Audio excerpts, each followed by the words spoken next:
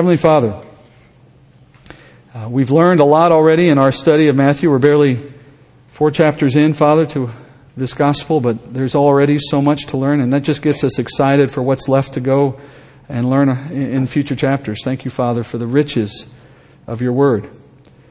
Father, we're also aware of the fact that you give us this word so that we would know it and then share it, living it out in our lives and explaining it to others with our words. So, Father, as we listen tonight, as we study, make us good students. Put aside distractions that would otherwise keep us from listening and paying attention to what you're teaching us tonight, Father. Give us a sober and serious mindset about what we're reading, Father, to take it in and consider it carefully in our own lives. Perhaps, Father, put someone on our heart that we know who we could introduce to these things so that they could know it too, Father. Use this as your ambassador in that way. But whatever you choose to do, Father, I just pray that what we're learning here today, Father, wouldn't stay with us here in this room. It would go out with us, and it would be something to help grow the kingdom, to bring others with us into the grace that we've received, Father. We thank you for that most of all. In Jesus' name I pray. Amen. There was a couple that built their dream home. Unfortunately, they overspent.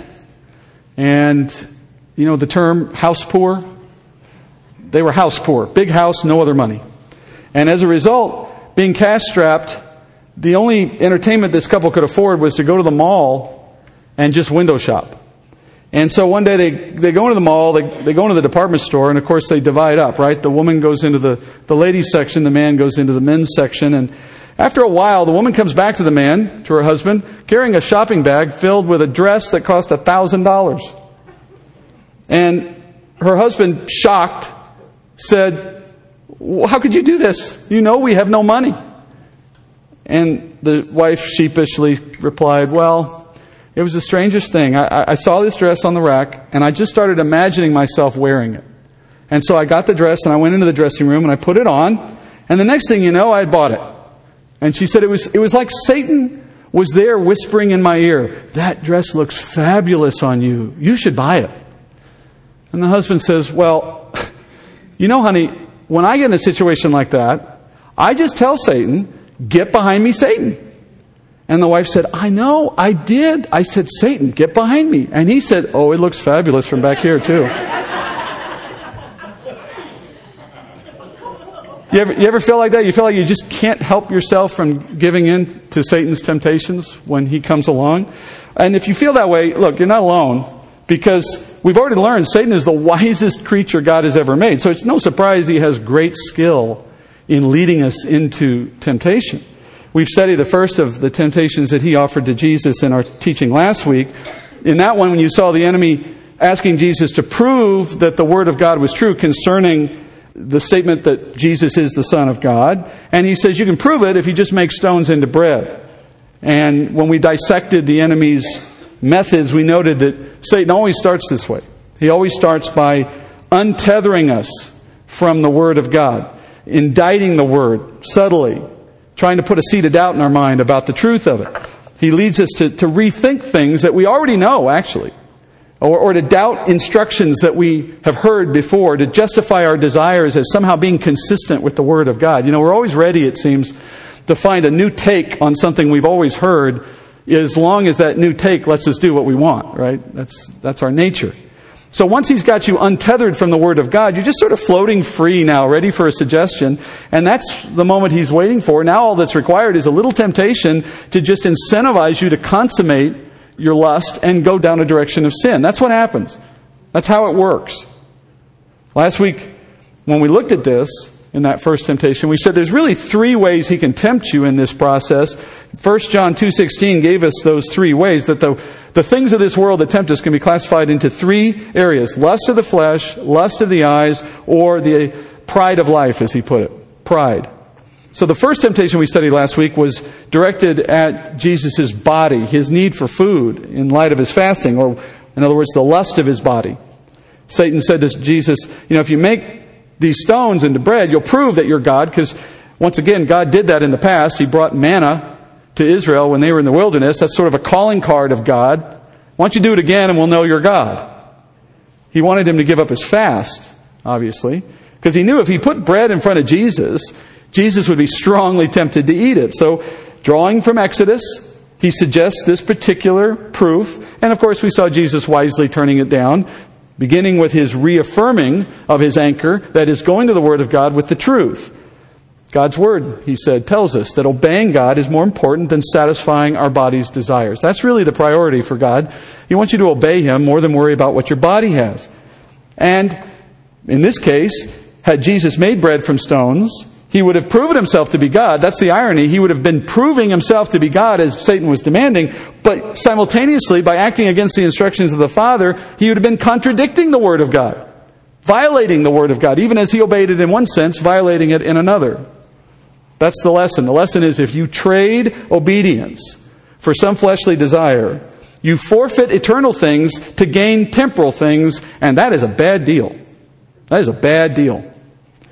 So now, with that background, let's go back in to the text. We're picking up in verse 5, the second temptation. Let's see how the devil takes on Jesus in this second way. Verse 5. Then the devil took him into the holy city and had him stand on the pinnacle of the temple and said to him, "If you are the Son of God, throw yourself down, for it is written, He will command His angels concerning you, and on their hands they will bear you up, so that you will not strike your foot against a stone." Jesus said to him, "On the other hand, it is written, You shall not put the Lord your God to the test." Now, if you were to compare this account to Luke's account, you're going to notice that Luke and Matthew record these temptations in a different order. The difference is due to the author's different perspectives and purposes in their writing. Luke opens his gospel by telling Theophilus, "I'm writing to give you a precise account of the events essentially in a chronological fashion." That was Luke's priority. I want to get this just the way it happened. While Matthew's purpose is not quite so, it doesn't depend so much on chronology. What Matthew's really trying to do is emphasize Jesus as king. And so in Luke's account, you have the actual order of the temptations. In this account, Matthew has switched them around a little bit, building to a crescendo where the main one is at the end for Matthew. So we're following Matthew's account because we're in Matthew, so we're going to go through it in that order. The first temptation was directed at the lust of the flesh in Matthew's account. The second one Matthew records is directed at the pride of life. Satan takes Jesus from the wilderness, we're told, to the holy city. Now I'm sure you know that's Jerusalem. And it's unclear from the text whether Satan transported Jesus in some way or whether he just accomplished this temptation through a vision. Could have been either way. It doesn't really matter which way he did it. The point is, Jesus is now confronting a very different set of circumstances than the one he faced a moment ago. Specifically, he's standing on the pinnacle of the temple. Now, the word pinnacle just means the highest point of a structure.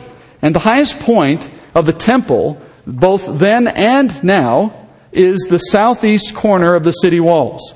Time doesn't permit me to really walk you around the city in your mind, and I should have had a picture, I guess, but you can look one up yourself.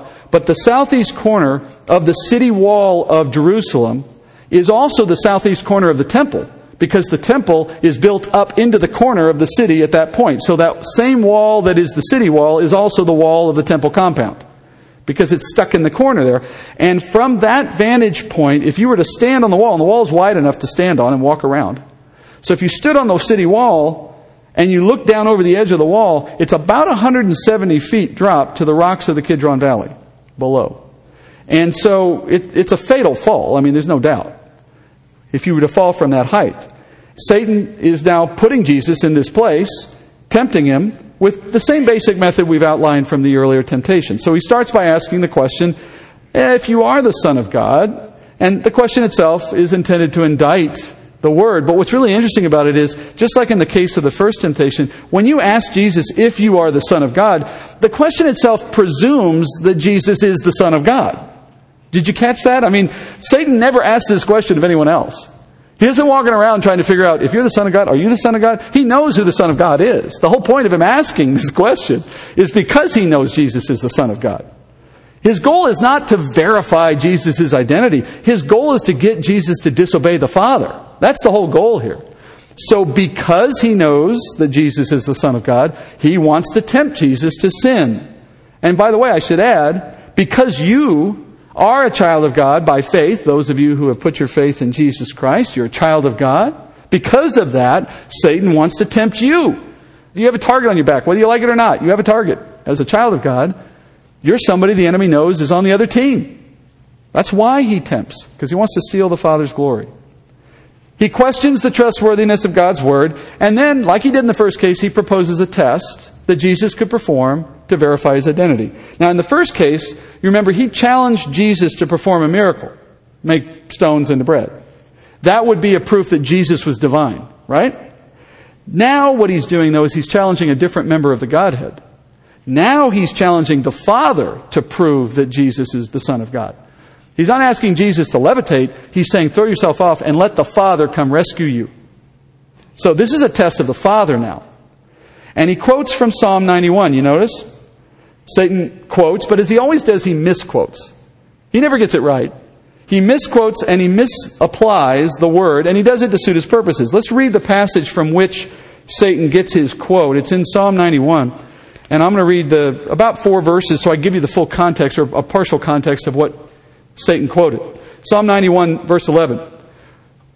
Speaking of the Father, it says, "For he will give his angels charge concerning you to guard you in all your ways. They will bear you up in their hands, that you do not strike your foot against a stone.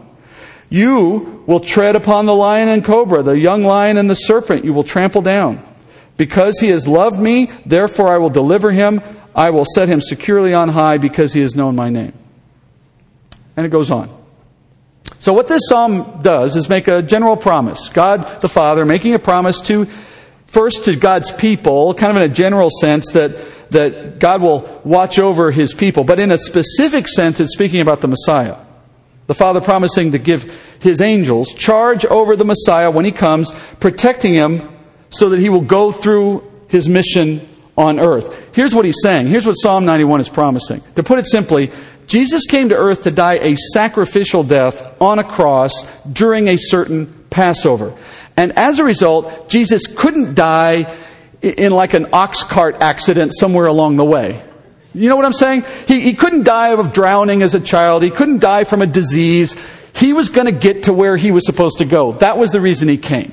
And Psalm 91 is a promise from the Father to the Son saying, I'm going to make sure nothing happens to you before you get to where you're supposed to be. That's what it's about. So in Psalm 91, he makes this promise, but I want you to look specifically, if you have it open, in verse 11, the Father promises angels will guard Jesus in all his ways. And then in verse 12 it says, not even would Jesus fall from stumbling on a stone. That's how protected he would be. Now that's what the text says, and that's what Satan quoted, but not exactly, because he cherry-picked. You know what cherry-picking is? Right, that's the term we use sometimes when someone selects segments or pieces of something, leaving other stuff out because those other things would actually contradict what they're trying to say. So they cherry-pick to get their point. It's basically taking something out of context. False teachers, that's how they make their living. Cherry-picking Scripture and misapplying it. Well, here's the chief false teacher of all time. And here's what he did. He suggested, and follow me on this, he suggested what he said to Jesus, that the Father is promising that Jesus cannot be hurt under any circumstances. Under any circumstances at all. And so that's his proposition to Jesus. Let's test the Father's love. Let's test the Father's word. Throw yourself off this cliff, off this wall. Because the text of Scripture says you cannot be hurt. God will catch you with his angels. That's the test, right? Now here's the deception. He's taken the word out of context so that it lacks an important detail that was in the text I read. If you noticed, in verse 14 of what I read out of Psalm 91, the text says Jesus is delivered from harm because Jesus has loved the Father. Scripture defines loving the Father as obedience to the Word of God. You know that, right? It's not an emotion. It's not feeling all warm and fuzzy on the inside. Love in Scripture is defined as a verb, and it's obedience. 1 John 5:3, for this is the love of God, that we keep his commandments. And his commandments are not burdensome. Yeah, it's the same thing in marriage, right? Your wife or your husband can tell you all day they love you, but if they don't do anything to please you or try to meet your expectations, how loved do you feel? It's the same process with God. That's the key. The text of Psalm 91 says Jesus was going to be protected by the Father because he honored the Father in his faithfulness to the mission. Because he loved the Father. And because he loved the Father was going to care for him. And not only was he going to protect the Son from the everyday cares and dangers of life, but ultimately he was going to rescue Jesus from the grave. That was the ultimate way in which he was going to fulfill this. Now, conversely, had Jesus not been faithful to obey the Father, well, the Father is not obligated to protect him under those circumstances. It was just that simple. Now, the word Satan quoted was true, but the way Satan attempted to apply it and the word he failed to include made his ultimate application false. And it was calling upon Jesus to challenge God's authority. That by jumping off the wall, if Jesus had chosen to do that, he would have been dictating to the Father the timing and the circumstances under which the Father would have to fulfill his own word. You see that? He's forcing God's hand. The Father had a specific fulfillment in mind when he had Psalm 91 written. He had a specific plan in mind when he put that on paper. And we can be sure that what he did not have in his mind was saving Jesus from a suicide fall off the temple wall. Right? Here's Satan saying to Jesus, oh, no. You can do this any way you want. You can pick however you want to live your life, and God is obligated to keep his word for you regardless of what you do. That's how God works, right? He's like a genie. We just do what we want, and he has to respond to us. You see the lie now, right? The Father was speaking about protecting Christ from his enemies, from the by and by of daily life, from anything that might get in the way of the mission. He was not giving the Son carte blanche to throw himself into harm's way, daring God to save him. That's ridiculous, right? That's turning God into a genie. That's forcing the Father to do our bidding. So, had Jesus agreed to that demand, he'd have been testing God under those terms. That's why you see Jesus reply in verse 7. He quotes from Deuteronomy again, where Moses told the people, you should not try to force God to prove himself to you time and time again. That's testing God. Israel did that repeatedly, as you probably know, in the desert as they wandered around. 10 times, we're told, they tested the Lord. And each of those 10 times, what they were doing was grumbling against the Lord's faithfulness, claiming he wasn't the faithful God he was. And in doing so, they had an ulterior motive that you may not have noticed, perhaps, when you study that account in Exodus. Every time they grumbled, if you go back and look, every time they grumbled, they did it in a state of deprivation. They were somewhere they needed something. Rather than ask God for it, what did they do? They indicted him by saying he hadn't given to them because he couldn't. Because you've led us out here to die. You've led us out here to starve. You've led us out here to die of dehydration. You've led us out here to be killed by Pharaoh and his men. You see the pattern here? They're trying to force God's hand. It's as if they're challenging his reputation, his worthiness, his honor. They're saying, you didn't just lead us out here to die, did you? Prove us wrong. You ever had a kid try to do that to you? You know, a young child who thinks they can force you to do what they want by making you appear unfair? They try to demand the terms under which God would serve them rather than them serving God. That's a test. That's testing God. We look back on them and we think what silly people they were to do all those tests of God. But look, we do it too. We just don't call it that. We call it a bargain. We make bargains with God all the time, right? We promise things to him if he would only do the things we want him to do for us. And sometimes it's under some very serious and difficult situations, right? Sometimes it's, let this person live, God, and I promise I'll do this for you or I'll do that for you. And you know, we have our best intentions at the core of that, I know. But at the bottom line is we're treating him as someone either as an equal that we can negotiate with, or at worst, someone we can manipulate. That's not a relationship with God. That's a relationship with a false God, with a genie that you've kind of put in place of God, even though you're calling him God. And that's what Satan wants out of Jesus here. To dictate to the Father how Psalm 91 is going to get fulfilled. And ironically, had Jesus chosen to do this, the Father would have been under no obligation whatsoever to save Jesus. Like we said already, had Jesus jumped, he'd have been acting outside the will of the Father, which would have been disobeying the Father, which would have invalidated Psalm 91 because it was under the terms of that psalm that Jesus was protected, as long as he was loving the Father, as a result of obedience. Now, why would Jesus be tempted to do this? It doesn't really seem like a very powerful temptation, does it? Jump off this wall. I mean, are you kidding? I don't want to jump off a wall. But think about it from a different angle for a second. First of all, what is he tempting him by? We said the first one was the lust of the flesh. I told you earlier, this one is the pride of life. And that's what he was depending on. Satan was depending on pride. That is, the temptation Satan is offering here is that Jesus would have too much pride not to go through with it. Let me explain it. Pride, just to define it for you, pride is judging yourself worthy of honor more so than you truly are, or seeking others to affirm your self-view that you have something worthy of honor. It's a very insidious and deceptive kind of sin. It's an evil that works in your heart in ways you don't even see yourself most of the time. It's so dangerous because you don't recognize it. We know pride when we see it in others, but we hardly ever recognize it in ourselves. You know why? Because we dress up pride to look virtuous. We tell ourselves that our motives are selfless. For example, we fish for compliments, but then we pretend to be embarrassed when we get them. Or we maneuver to be the center of attention at the party, and then we act surprised when everyone stops to listen to us telling jokes. Or we conspire to get credit for that team project at work, and then we look magnanimous when we give token acknowledgement to our coworkers. Oh, I couldn't have done it without her. And you ever driven slowly through a parking lot with that new car, hoping your friends will admire you sitting in it, and then you pretend not to notice them looking at you, you know? Like, oh, there you are. I didn't see you there, right? In the end, you know what? We're proud of our humility, aren't we? As Solomon said, it's all vanity. But when pride rules in our hearts, we join Satan's team, at least for a while. We follow in his footsteps, trying to take over from God. Instead of serving God, we want God to serve us. So we want him to give us our desires and to meet our priorities, and we stop thinking about his priorities. Pride makes us steal God's honor and glory and to take credit for his provision and grace by calling it hard work and talent.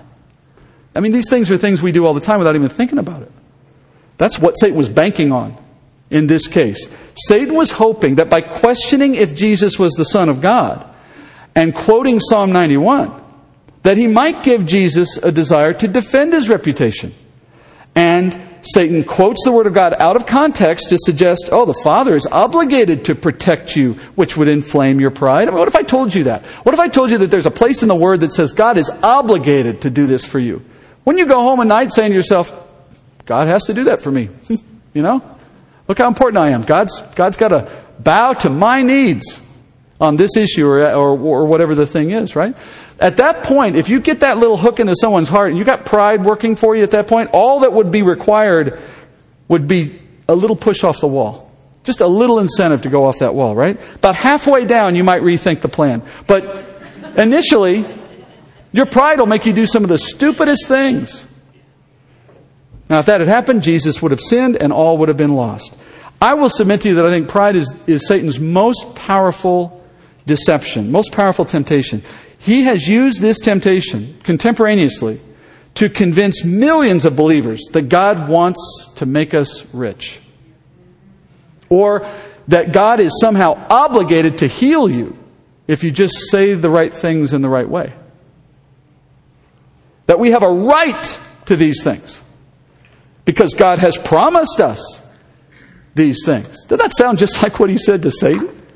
That's the primary error of false teaching like the prosperity heresy and things of that sort. It implies this. At the root of all of that bad teaching, here's what you find. It implies that God is about serving our needs instead of us serving God. It just flips the whole thing. You may have thought that the prosperity heresy was dependent more on greed to gain its audience. And it certainly has an aspect of that, right? Greed plays into it. But I think its principal target is people's pride, this urge to make God serve our desires. And if someone can tell me that that's somehow compatible with Scripture and Christianity, I'm all ears, because I've always liked that idea anyway. And if you tell me it's what God wants, well, then we're on the same team. Tell me how I can get that. It's horrible, isn't it? That false teaching asserts that God has promised to make us wealthy, and it will come our way if we just claim it. It's the same exact manipulation that Satan is doing here in Psalm 91, suggesting God will show up when we want him to, when we force his hand, that we can make him meet our desires. Scripture doesn't say this, friends. It says the opposite of this. Scripture teaches an entirely opposite perspective on our relationship to God. The most commonly used word in the New Testament for a believer is servant, or in Greek doulos, which is more accurately translated slave. Slave. Believers in Jesus Christ have been bought, redeemed with a very heavy price, the blood of Christ. Paul says in 1 Corinthians 6:20, you have been bought with a price, and then he says, therefore glorify God in your body. So, as someone who's been purchased by God, I have an obligation to glorify God with my body, with my life. And that means I have to work to silence that part of my nature that keeps telling me that I can have equal standing with God. No, more than that, that I can dictate to God what He does. I got to shut that down. I've got to make sure that does not get a hold on me, because we have no right to anything apart from what the Lord has determined we should have, whether that is a possession or honor or power or whatever. So we need to make sure our recipe for those things is in line with His recipe for us in that regard, and not on some track of our own. I want you to listen to what Jesus' instructions were to the disciples at one point as He walked with them. It's in Luke, and I'm just going to read it to you. Listen to what He says and tell me if this doesn't sort of reset our expectations a little bit. In Luke 17:7, He says, which of you, having a slave, plowing or tending sheep, will say to him when he has come in from the field, well, come immediately and sit down to eat? He says, but will you not say to him, prepare something for me to eat, and properly clothe yourself, and serve me while I eat and drink, and afterward you can eat and drink? And then Jesus says, does he not thank the slave because he did the things which were commanded? Does he? So you too, Jesus says, when you do all the things which are commanded of you, say, we are unworthy slaves. We have only done that which we ought to have done. How about some humble pie? There's not a statement in that passage that's inconsistent with love. Not at all. That's a loving God who has died for you. You can't ask for more. What He's saying is, keep that in your mind when you remember what you owe Him. And, resist the urge to say, hey, I did a little work for you. How about we now reset this relationship a little bit? I got some things I want you to do, God. There's never that moment. There's never that moment. Accept what He gives you, knowing it's all grace, and it'll be good things. And He'll have, like He said, if you being evil know how to give your kids good gifts, does your Father in heaven not know how to give you good gifts? There's no doubt He's going to be gracious and kind and giving and loving. And you've got more proof of that already in your life than you probably could count. What I'm saying is, pride will flip that script before you know it, and next thing you know, somehow He owes you. And when it doesn't show up, you're mad. I can't tell you how many people I've run into who bought the lie of the prosperity gospel. They were deceived. And when it didn't pan out like they thought, they're burned. They're resentful. They hold God accountable. The God that you're upset at is a God called Satan. He's the one who taught you that. So Satan has attempted at this point to get Jesus to fall to the lust of the flesh and now to the pride of life. He's attempted to challenge Jesus' power. He's attempted to challenge the Father's promises. In both cases, he twisted Scripture to make it say things it wasn't saying. In both cases, Jesus answered the lie with the true view of Scripture. Now, before we look at the third temptation, I just want to take note of something quickly here in passing. You notice in both cases, there was this tit for tat. Satan making a claim from Scripture, either implicitly or explicitly, and then Jesus having an answer to those claims, but also from Scripture. Do you notice that? Now, if you didn't know better, you might think that that's teaching us that Scripture can contradict itself, and that whoever has the best verse or the last verse gets to win the debate. If you're not careful, that's how this comes across. Because Jesus even says, on the other hand, it says, and it makes it feel as though He's saying, well, you have your verse, I have mine. You ever heard Bible bingo?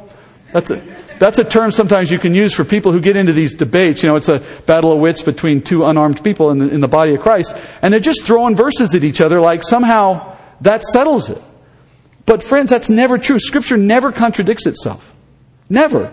So if you think that there are two verses that stand opposed, you have one, they have one, they seem to say the opposite thing, so now what do we do? Hey, one or both of you is wrong. That's the answer you have. One of us is wrong, maybe both of us. We should go back and do some homework before we go any further with our Bible bingo, because we have got something wrong. These two verses are both consistently telling the same thing truthfully. Or they're on different topics, and that's why you're so confused. That's something we have to understand. In this case, Satan misused his side of the Scriptures, trying to make it appear to say something it didn't. And I'll tell you, in many cases, in my experience, these so-called contradictions, or even these, and here's a more polite way. Sometimes you'll see academics saying this. Well, there's tension in Scripture between these two. No, there's not. There's tension in your brain. It's just that you don't understand it. That's fine. That's going to be life for all of us. But there's no tension in Scripture. Everything is consistent with itself. Everything is in harmony. We need to look for that. And I'll tell you, you won't get every answer you want, but if you take that approach to Scripture, you'll find more answers than you will if you assume there's some contradictions. All right, so let's move on. Let's look at the last temptation. Matthew 4:8. It says here, again, the devil took him to a very high mountain and showed him all the kingdoms of the world and their glory, and he said to him, all these things I will give you if you fall down and worship me. Then Jesus said to him, go, Satan, for it is written, you shall worship the Lord your God and serve him only. Then the devil left him, and behold, angels came and began to minister to him. All right, his final temptation. Satan again moves Jesus here, or maybe another vision, we don't know, from where he was now to a very high mountain. Now, traditionally, people will tell you that this is the mountain that's right next to Jericho, ancient Jericho. And I think they probably arrived, we don't know, that's just supposition. I think they probably arrived at that guess because this is the highest mountain in the wilderness of Judea. So if you assume he stayed in the wilderness, maybe that's where he went. Anyway, if you go to Jericho today, there's a cable car that takes you up to the place that Jesus and Satan stood. From that high point, Satan says to Jesus, look out, and he gets a vision of all the kingdoms of the world. And he tells Jesus that it's within his power to give to Jesus all of these kingdoms, provided that Jesus would fall down and worship Satan as God. Now, Satan's mention of kingdoms here, it refers to the entire physical earth. Satan is now, and for a while, the prince of the fallen world, Paul tells us in Ephesians 2.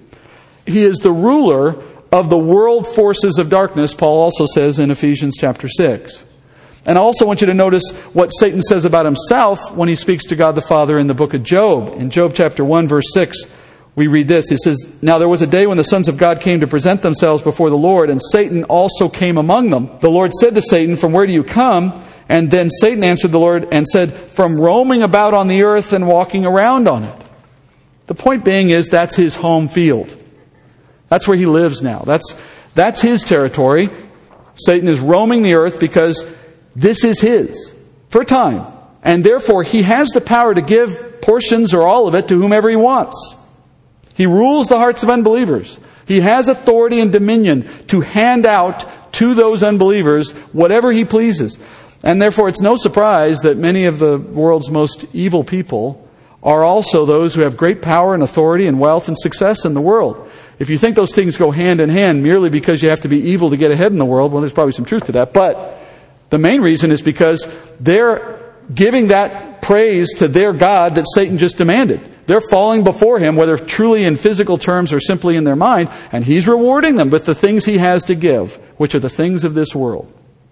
He is the God of this world, as Paul calls him, and he empowers those who worship him. It's just that simple. So now he's pressing Jesus to do the same, to acknowledge him as God rather than to acknowledge the Father in heaven. And in a sense, what Satan was offering to Jesus was the opportunity to reach his mission an easier way. Remember, Jesus came to earth as a man to redeem the fallen world from Satan. And God originally gave dominion of the world to Adam and woman in the garden. But when they fell to Satan's temptations, they essentially gave Satan the glory as their God. Remember we said, whoever you obey, that's who you're giving glory to. They obeyed the word of Satan instead of obeying the word of the Lord. When they did that, Satan became their God in that moment. And as a result, Satan received to himself the dominion they had. He became their superior in what God had given to them. So now, Jesus comes as our new Adam, like we've talked about in weeks past. His goal, his mission, redeem the earth, redeem the creation, redeem God's people from the curse. Doing it by his blood shed on the cross. That's the plan. Die a painful death on the cross to get back from Satan what Adam gave him easily. Enduring the shame to pay for Adam's mistake. Now, when he completes that plan, the Bible says he receives an inheritance.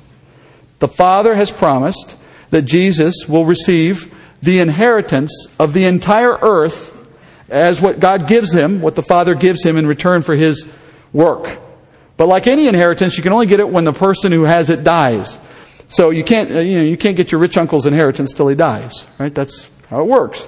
Jesus' death then was required before his inheritance was available. See, in God's case, God had to die to make an inheritance available, and then God resurrected to get his own inheritance back. See how that worked? But then the scriptures go on and say, all who are in Christ, by faith, share in the inheritance of Christ. That Christ will be delighted to share his inheritance among the sons of light, among you and I, among the believers. So when Jesus received back his inheritance, now he is offering to all those who are his by faith, the believers, to share in that inheritance, that when we too are resurrected, we too will come into that inheritance. We will receive as our eternal reward, our inheritance, some portion of this physical world when it's now being ruled by Jesus in his time on the earth as king. He will assign to each of us some portion of the world. As I've said many times, I have my eye on Maui. You can visit. So here's Satan offering Jesus a shortcut to getting his inheritance. Jesus could have all the kingdoms of the world, which is essentially like saying you can have what God the Father has been offering you. You can have all of that. Just lay down here and worship me. And if you do that, you can avoid the cross. That's the implied promise in this moment. He's saying, right now I can cut short this whole plan. No cross, no whipping, no starvation, none of that stuff. We can just go right to you having the world. Oh, but there's a small catch. You just have to come to me as God, and I'll give it to you instead of the Father. But of course, like everything else he does, it's a lie. Yes, he could have given Jesus the world of kingdoms that he ruled at that time, but it would not have been an eternal kingdom had he done that. He would have ruled over the world that Satan had dominion over only as long as Satan had that dominion. When Satan lost his dominion, then Jesus would have lost it with him. And that was the lie. Because the scriptures say one day Satan will lose his dominion over the world. The Bible promises he will be cut down in a day to come.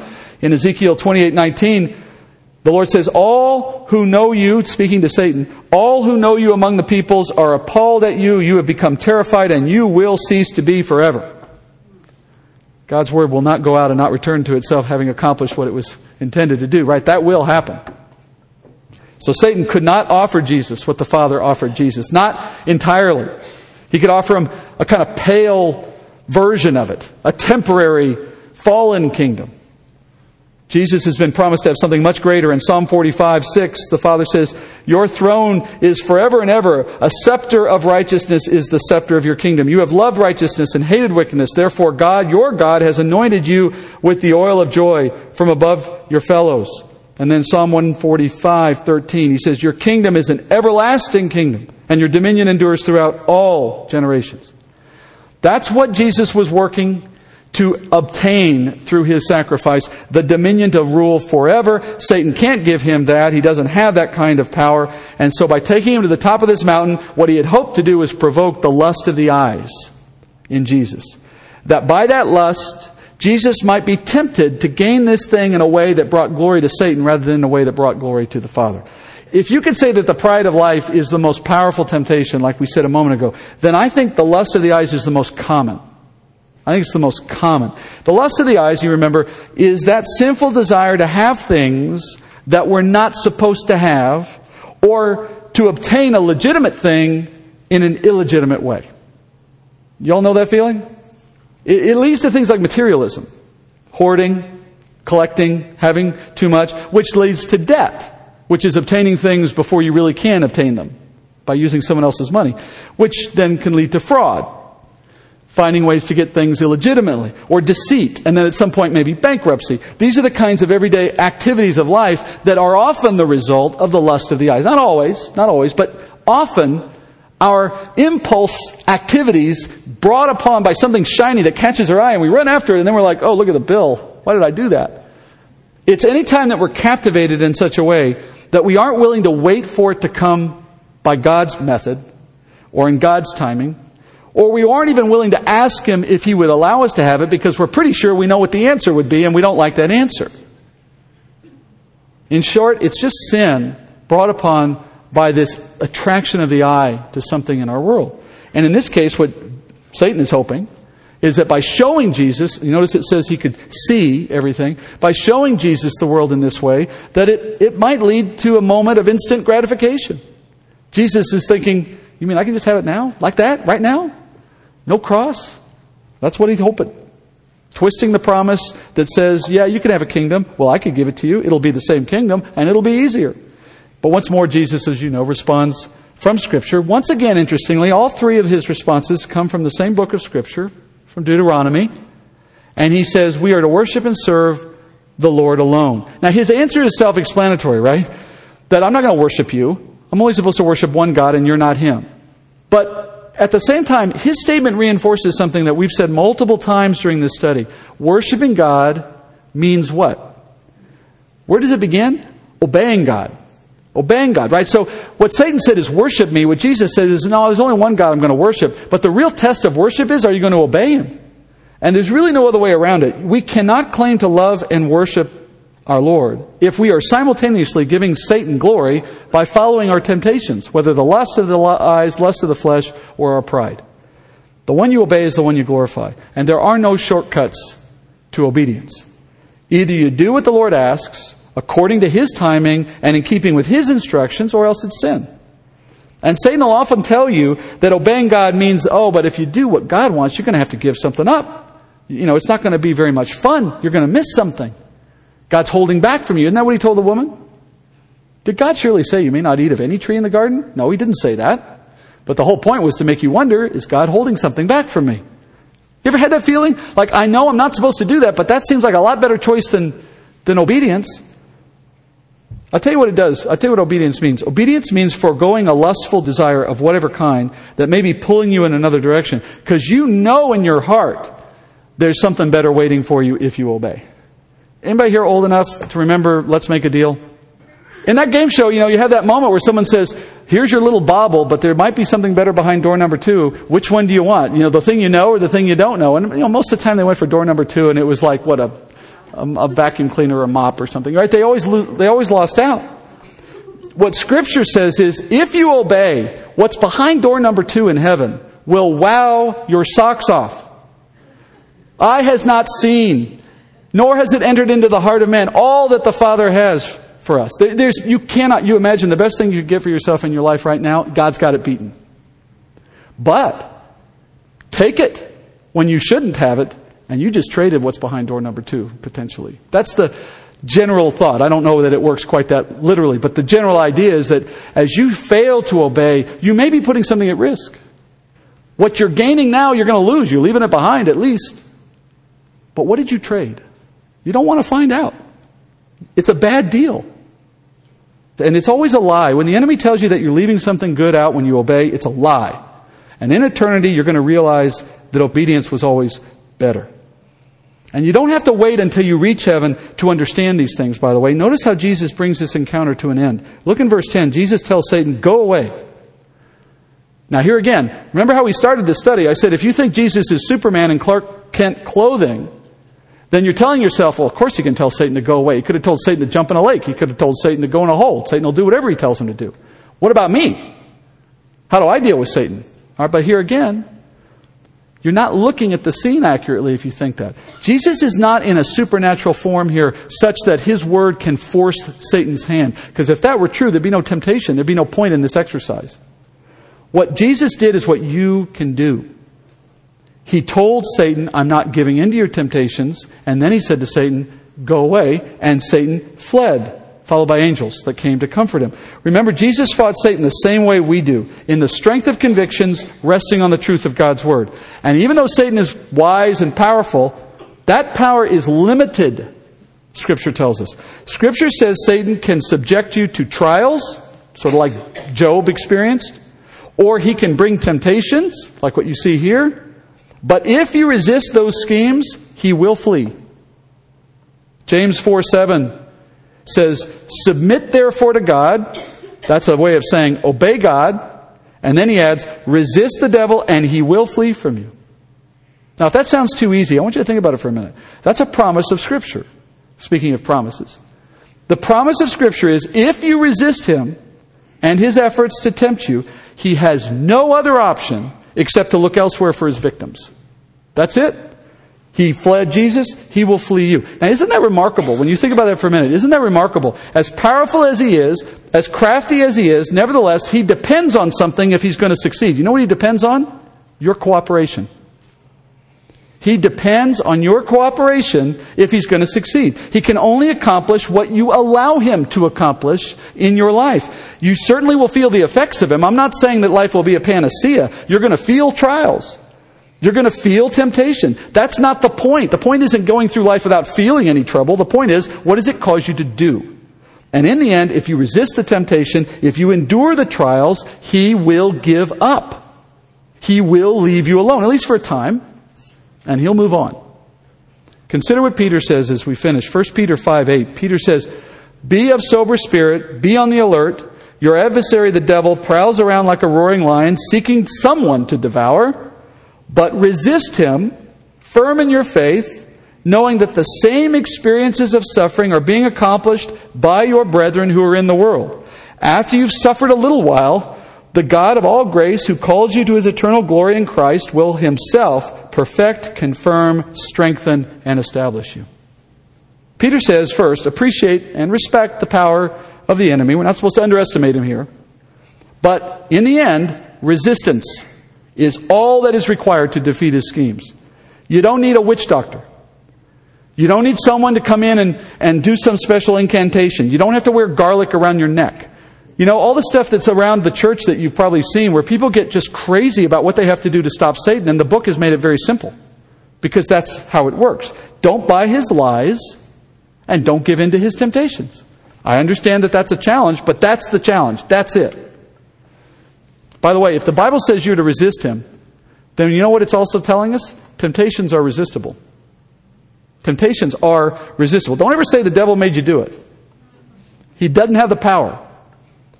You can say no to your desires, and the Spirit living in you is more than capable of giving you that strength. Peter says he will establish and strengthen you. Just resist the enemy's efforts, remaining firm in your faith, and he cannot get his way. And then Peter finishes with this, and this is what we need to finish on as well. He says, keep an eternal perspective on all of this. You know, live with eyes for eternity. Understand what's really going on here. The battle the church has with the enemy, it started long before you showed up, long before you encountered him. As Peter says, you're suffering exactly the same things that the brethren have always suffered in the church. It's part of being an ambassador of Christ. It's part of being a child of God. After you've suffered a little while, meaning during your life on earth, that's what he's referring to, you'll be called into Christ's glory. And in that sense, you follow Christ's footsteps once more. Resist, be on alert, remain patient, and then look forward to your eternal reward. And in all of these things, you're like Christ. You know, Christ knew suffering too. He suffered, but he did it without cause. And he did it for our sake. If you're in this room tonight and you've heard me talk about believers or children of God or those who know Christ, and you're not sure that's you, well, let me tell you, it's not that complicated. You can join that group. It just takes faith that Christ's death was a payment for your sin and that you need that payment because you don't want to make it yourself. And the Bible says that if you confess with your mouth Jesus is Lord and believe in your heart that he was raised from the dead, you shall be saved.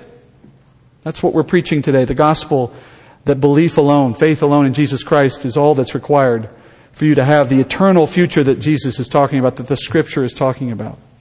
To have the power of the Spirit working in you. If that's something you have not heard before and it's new for you and you're believing it, you're thinking about it, you're interested in it, I want you to come up here after this service is over. I'll be waiting and we'll talk.